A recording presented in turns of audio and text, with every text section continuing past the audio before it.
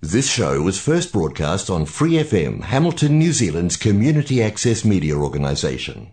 For more information on our lineup of shows and the role we play in the media, visit freefm.org.nz.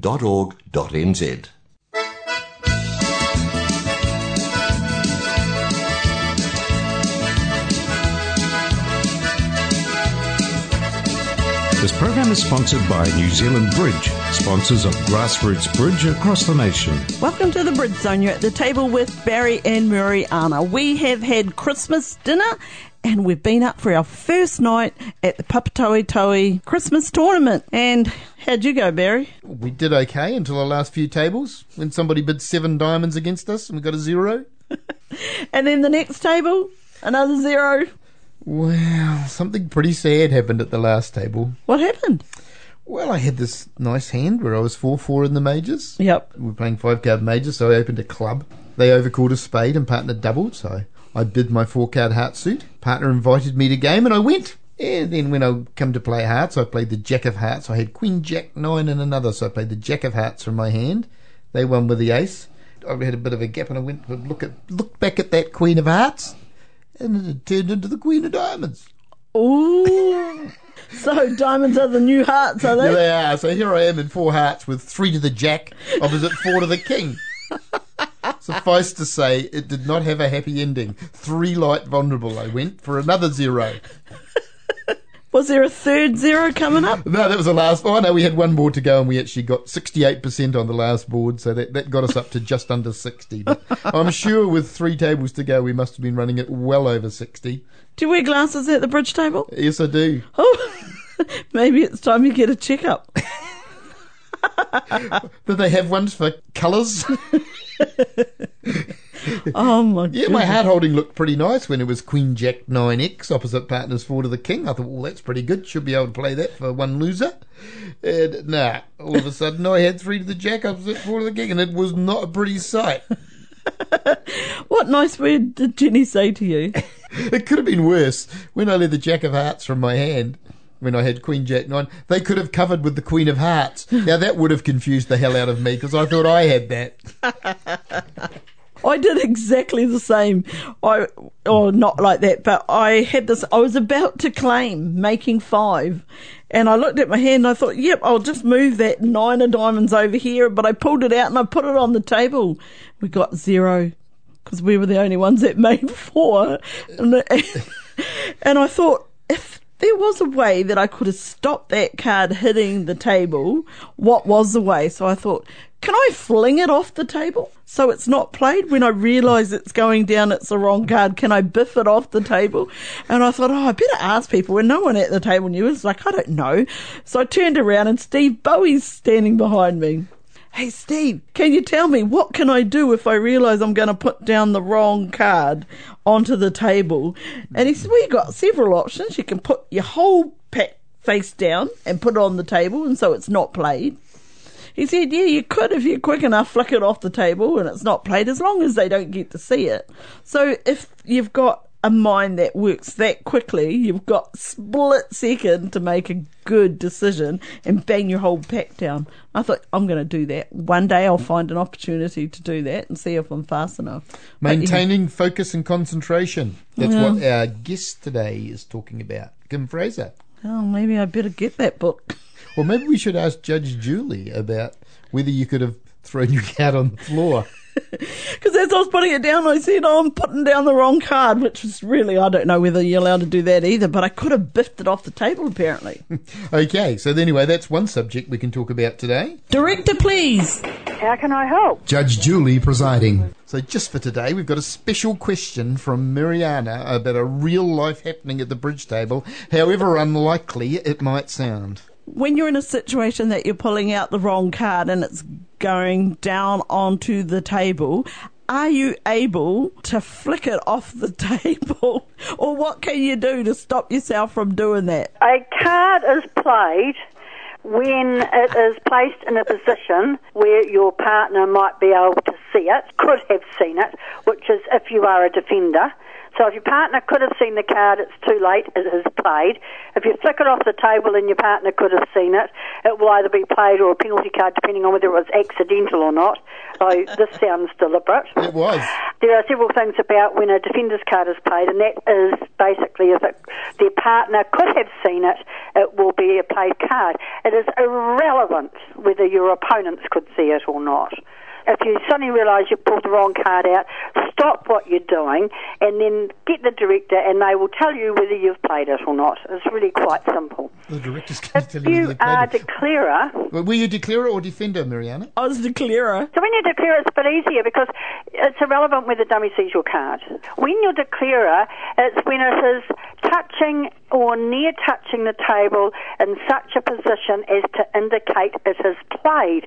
So again, if you stop what you're doing, I'm not too sure that flicking it off the table is the recommended way. Just stop what you're doing, call the director and say, I've pulled the wrong card, and the director will ask to see where it was when you were playing it. Completely irrelevant whether your opponents can see the card or not. And then the director will tell you whether you've played it or not. The Mariana seriously needs the director to tell her whether she's played a card or not. I've heard There's a everything lot now. of dispute about when a card is played or not, depending on how keen your opponents that you have played it or not, or whether your partner could have seen it when you're a defender. So there are quite a few things around this as to whether it has been played. We all make mistakes, and if you make a mistake, it's too late to fix it. Well, you have made a mistake. And seriously, insanity is no defence? No, you can't plead Mariana, you can't plead insanity, you can't plead a cow flew by. Hey, look, I told you last week I was 50% mental. I'm not making any comment anymore. So the simplest thing is to just stop and Yeah. think, right, okay, don't keep going because that's the wrong thing to do, so just put it back in your hand. Oh. And then if they complain, then you look after that I situation. mean, ideally, we call a director when things go wrong at the table. We don't need to wait for our opponents to call the director when things go wrong at the table. If there's some dispute about it, you call the director. Doesn't matter whether you're the offending or non-offending side. Get the director to the table. He or she will sort it out, and you don't have to worry about it. Seems bizarre, doesn't it? Call the director and say, Director, have I played this card? I like this, flick it off the table and then sort it out. Once it's on the table, you're getting to a point where it's probably played in nearly all situations. That's not quite the same. Thank you, Julie. We'll try to have a more sensible question for Yeah, 2021. the only one that's different to that is when you're making the opening lead, which if you place face down on the table, it is considered a played card. You cannot retract it without permission from the director. So if you put a card out for your opening lead and you put it face down on the table, which is what you really should do, and you think, bugger, I didn't want to play that card, it is too late unless there's been some information come to light. Feel free to call the director to ask if you can pick it up again, but you cannot pick it up and change your mind. I reckon there's a pretty good chance that Mariana would have been face down on the table after she'd played that 90 dice. Too many Christmas parties? No, actually, it was very civil this year. You were completely sober and you still did this. Yeah, I know. Crazy, eh? Anyway. Thank you, Julie. We'll try to have a more sensible question for you in 2021. Oh, thank you. I'm looking forward to it. And a bottle of wine. And a bottle of wine. Thanks, Chicky. See you next year. Okay, have a Bye. good one. What else have we got? Oh, hey, wonder how our friend Nigella's going. He said he's got a busy day today. Yeah, he has. He's picking up his daughter and his daughter's partner and his newly born grandson from the airport today. So they've finished quarantine. They have. Obviously, he can get up and walk a little bit now. I saw him on Christmas Eve and he's been walking for 25 minutes a day. Wow. So if you don't remember, listeners, Nigella or Nigel Gresson, our friend, he had both his knees done just before Christmas. He's going to be a brand spanking new bridge player in the new year with 2 new knees. Bionic man. Yep, that's it. Hey, speaking of having 2 knee operations at the same time, our chairman, Alan Morris, he had the same op as well. What? Last week? No, I don't know when it was. When I was talking to him last night, he said, yep, he had both his knees done at the same time, so he understands what Nigella's going through. He said it took a couple of days in hospital, and then he was recovering, and it took him about 8 months to get back on that golf course. Oh, the golf course. Now, I could tell you a story about that. What about the golf course? Well, Well, the rumour going around is, I was ringing around to try and get some information for the Bridge Zone, and I found out this interesting snippet. Yeah? Well, apparently he was wandering down the 12th fairway. Who's that? Alan Morris. Oh, Alan Morris, right. Yeah, he was wandering down the 12th fairway at the Onefuro Bridge Club last week, and it's slightly downhill, so he thought he'd just let his trundler go on ahead. So he let it go, Yeah. and it headed off down there. But then it started picking up speed. Uh-oh. And the guy that Alan was playing with, because Alan's knees are still not that good, decided he wasn't running after it, but the guy that he was playing with ran after it. But every time he got nearly to it, it would hit another bump and it would pick up a bit more speed. and it started heading for a lake. I don't know how many golfing bridge players we've got, but this lake, it was pretty murky, this lake too. It wasn't like a nice clean one. So heading towards it, and his playing partner heroically tried to catch it, but just as he got there were some rocks just before the lake, and it hit one of these rocks and catapulted spectacularly and landed in the middle of the lake and sunk, right? So anyway, our chairman looked at this, and all he could see was the wheels sticking out, apparently.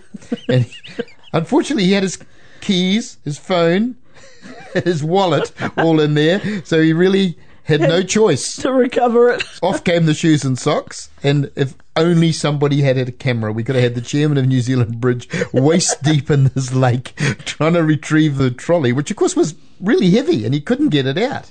And just as he was trying to do this, somebody started nibbling at his toes.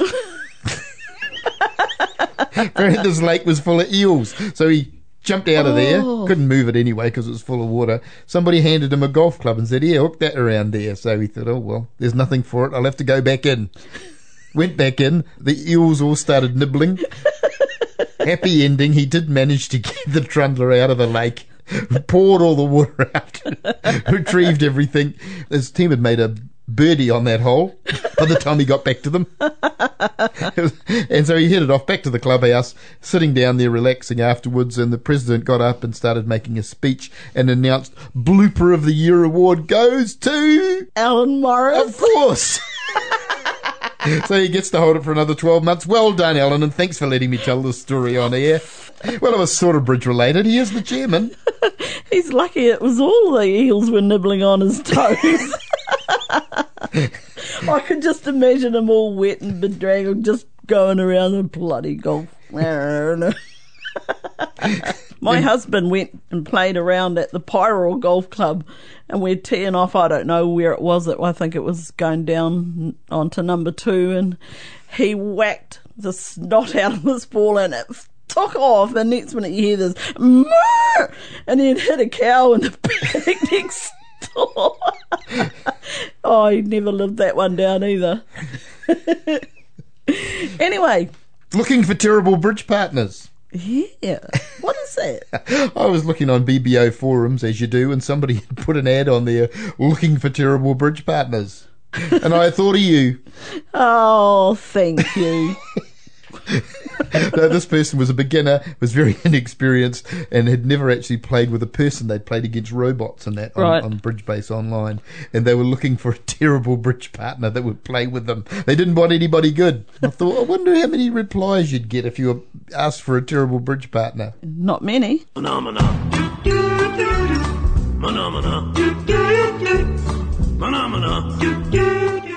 What's this? It's Kermit's Bridge Tips with Pam Livingston. Hey Kermit, what's the last bridge tip for 2020? Well, I've got one that you might like to make your New Year's resolution, but it's about Brit. My tip for the end of this amazing year, 2020, is don't play a card from dummy until you've got a plan. So when dummy goes down, it's quite tempting to just play a card. I mean, especially if it's a singleton or it looks really obvious what to play.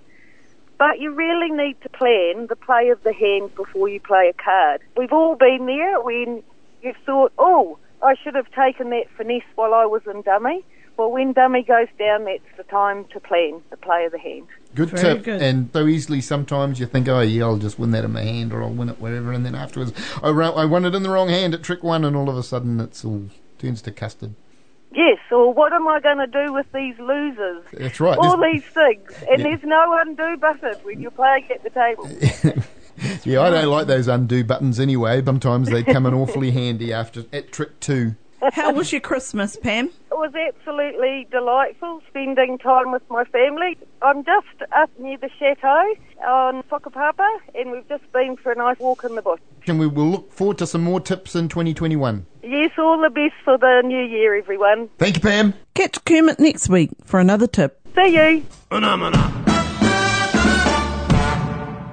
So listeners, please join us in welcoming our favourite Australian, the flavour of the month, Kim Fraser. She just recently won the International Bridge Press Association Book of the Year Award. Amazing. Welcome to the show. Thanks for having me, Mariana and Barry. Exciting stuff, this award, Kim. I understand that normally you would get to travel to accept this award. What happens in this amazing year 2020? In the amazing year of COVID-19, the award was presented at 1 o'clock in the morning on Zoom, of course. What else? Where else? Not quite as exciting as travelling to China and attending a bridge tournament and getting the award presented with everyone else in attendance. Definitely not. Still a great honour. Absolutely, and nonetheless meritorious. Indeed. It was quite a surprise to win, to be honest. Hot competition, Kim? Yeah, it was quite hot competition. I think there was Mike Lawrence and Barry Cohen, and I can't think of his name, but I know he was famous for solving the Rubik's Cube. Oh, that was Nicholas Hammond. Yes, Nicholas Hammond and David Burt. That was pretty tough competition, for sure. How about that? Well done. Congratulations to beat off that. Thank you very much. So just a couple of questions about your book, Kim. One, I noticed you talk about maintaining focus and concentration and dealing with nerves. Have you got any little tips that you can share with some of even our junior and intermediate players? Doesn't matter what level you're at, I guess it still applies. Oh, definitely. I did a survey of many of the top Australian bridge players a few years ago. In that survey, the number one cause of errors and inconsistency that those players identified was loss of concentration. And so, to me, it's incredibly important to be able to concentrate at the bridge table.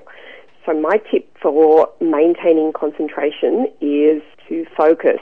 And by that I mean if there's some distraction going on around you, and we've all played in clubs where the person at the next table drops their coffee all over the cards and everyone looks around and everyone is distracted.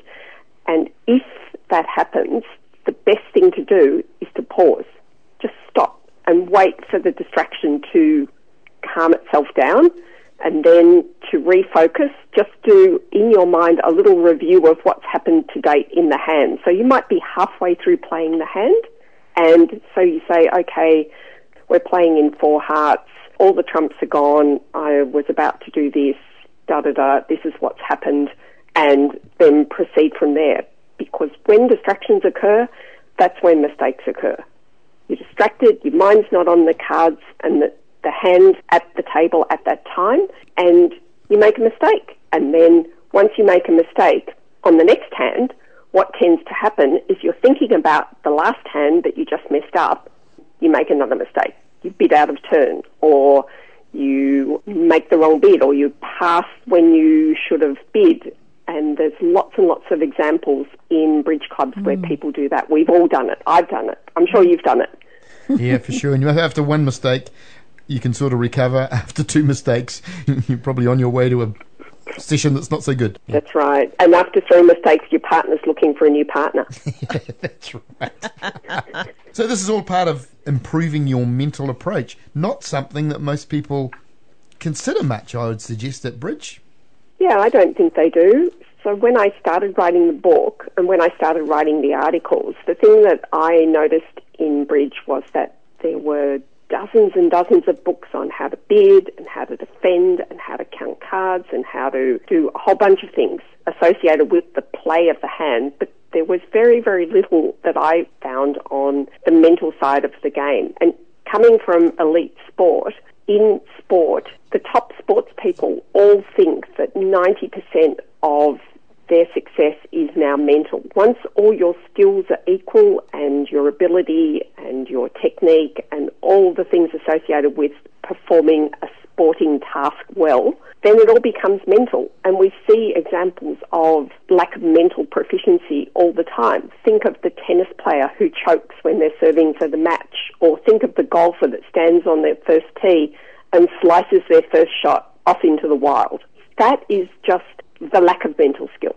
It's about, on the practice fairway, when there's no pressure, the golfer standing on the first tee will probably hit that first shot nice and relaxed, straight down the centre, time after time. But once you have competition and some pressure occurring, then your pressure increases your stress level and you can start to make mistakes. And having good mental skills will help you address those deficiencies and overcome those mistakes. Yeah, I did have a look and I saw it. One of the things you said in your book was that knowledge that helped you at international target shooting, which you believe can also be applied at the bridge table. And I thought, what the heck resemblance could there be between international target shooting and bridge? Both of them require concentration. Both of them require good technical skills. So there's a lot of similarities. So the same sort of skills that brought me success in international shooting are the same kind of skills that have brought me success in bridge. It's really about, in the sporting world, it doesn't matter whether it's shooting or golf or tennis or soccer or cricket, all the mental skills that you use in those different sports are the same kind of skills that you can use to apply at the bridge table. If you think about how many people go to a bridge tournament, let's say it's a 3-day tournament, and they go down to breakfast and they then go from the breakfast room straight to the bridge table. They do no warm-up, they do no mental preparation to get their mind into gear. They just go into the bridge table. First board out of the slot is a complicated board and they go down because they haven't really got their mind working yet. And so in target shooting and in sport, players warm up before their match. Why don't people do this in bridge? I find it astounding that people don't apply the same kind of skills that the sporting world do to the bridge table. And I think that in my book I talk about the mental skills being a toolbox, and you have all kinds of different mental skills, and what will work for one person won't work for another. So it's important, just like you have different bridge conventions, to choose the conventions that work for you. There are a lot of people too that say, oh God, I don't really want to play the first board. That does seem to be a thing with people, is they do actually need time to warm up. But I mean, unfortunately the first board counts just as much as the last board, doesn't it? Absolutely, absolutely. You get off to a good start. It makes a huge difference to your confidence level and how you will perform in the match overall. And what you're talking about, sports people, don't they call it the top 2 inches? They've all got a lot of those people that you meet are maybe similar in ability to you. Just the top 2 inches refers to what sort of frame of mind you're in and whether you're confident. I guess correct. That's right. One of the examples I use in my book is you sit down to play against a pair, and that pair will make some remark like, "Oh, we don't not playing you. Oh, don't beat us up too badly." Right. Have you heard that kind of comment from people? Yes, absolutely. Yeah, okay. I know what you're saying. Yeah. Or alternatively, someone might say, "Oh no, we've drawn the number 1 seeds. Oh, we're going to get slaughtered." And so people go into a match with a mindset that I'm going to lose. And that's the mindset they've gone into that match with. So they lose. Nobody's surprised. But if you go into a match with a mindset like, well, they get dealt 13 cards, I get dealt 13 cards. Fred and Joe beat them last time they played them.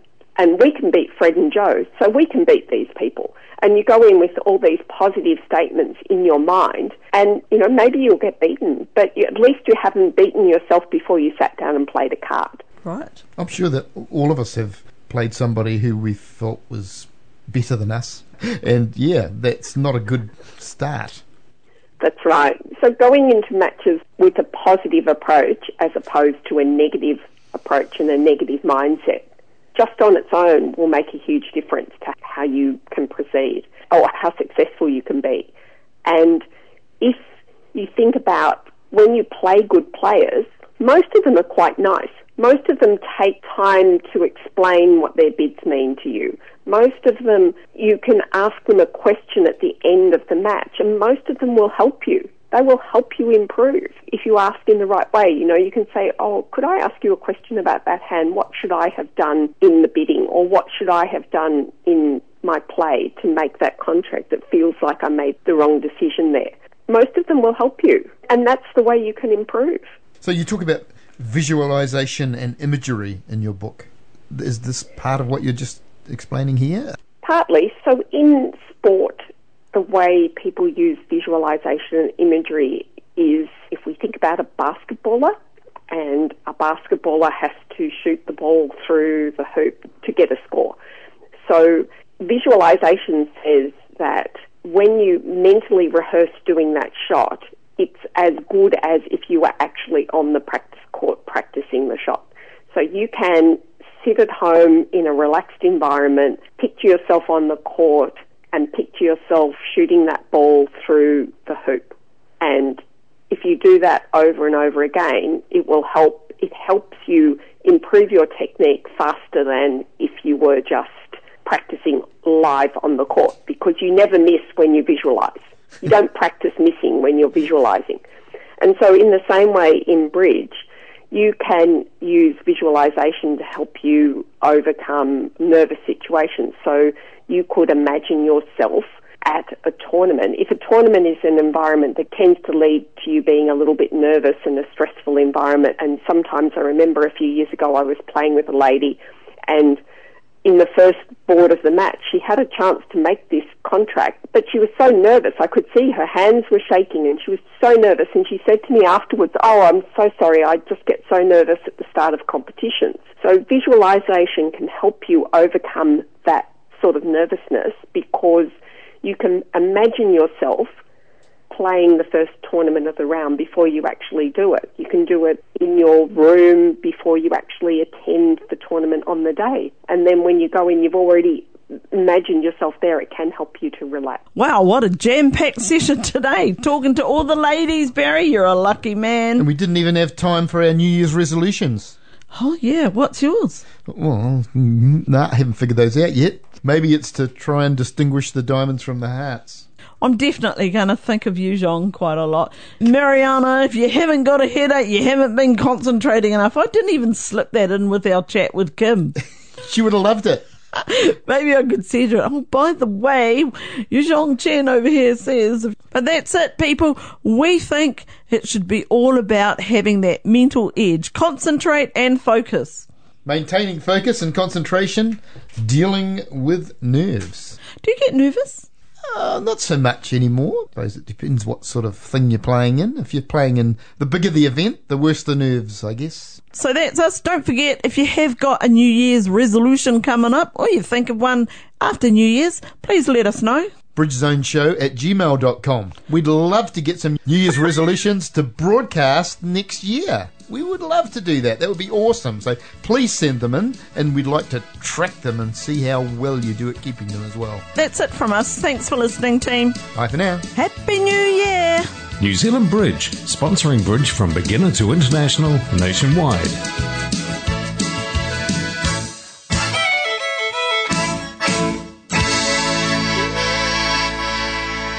For more episodes, use the accessmedia.nz app for iOS and Android devices, or subscribe to this podcast via Spotify, iHeartRadio, or Apple Podcasts. This Free FM podcast was brought to you with support from New Zealand On Air.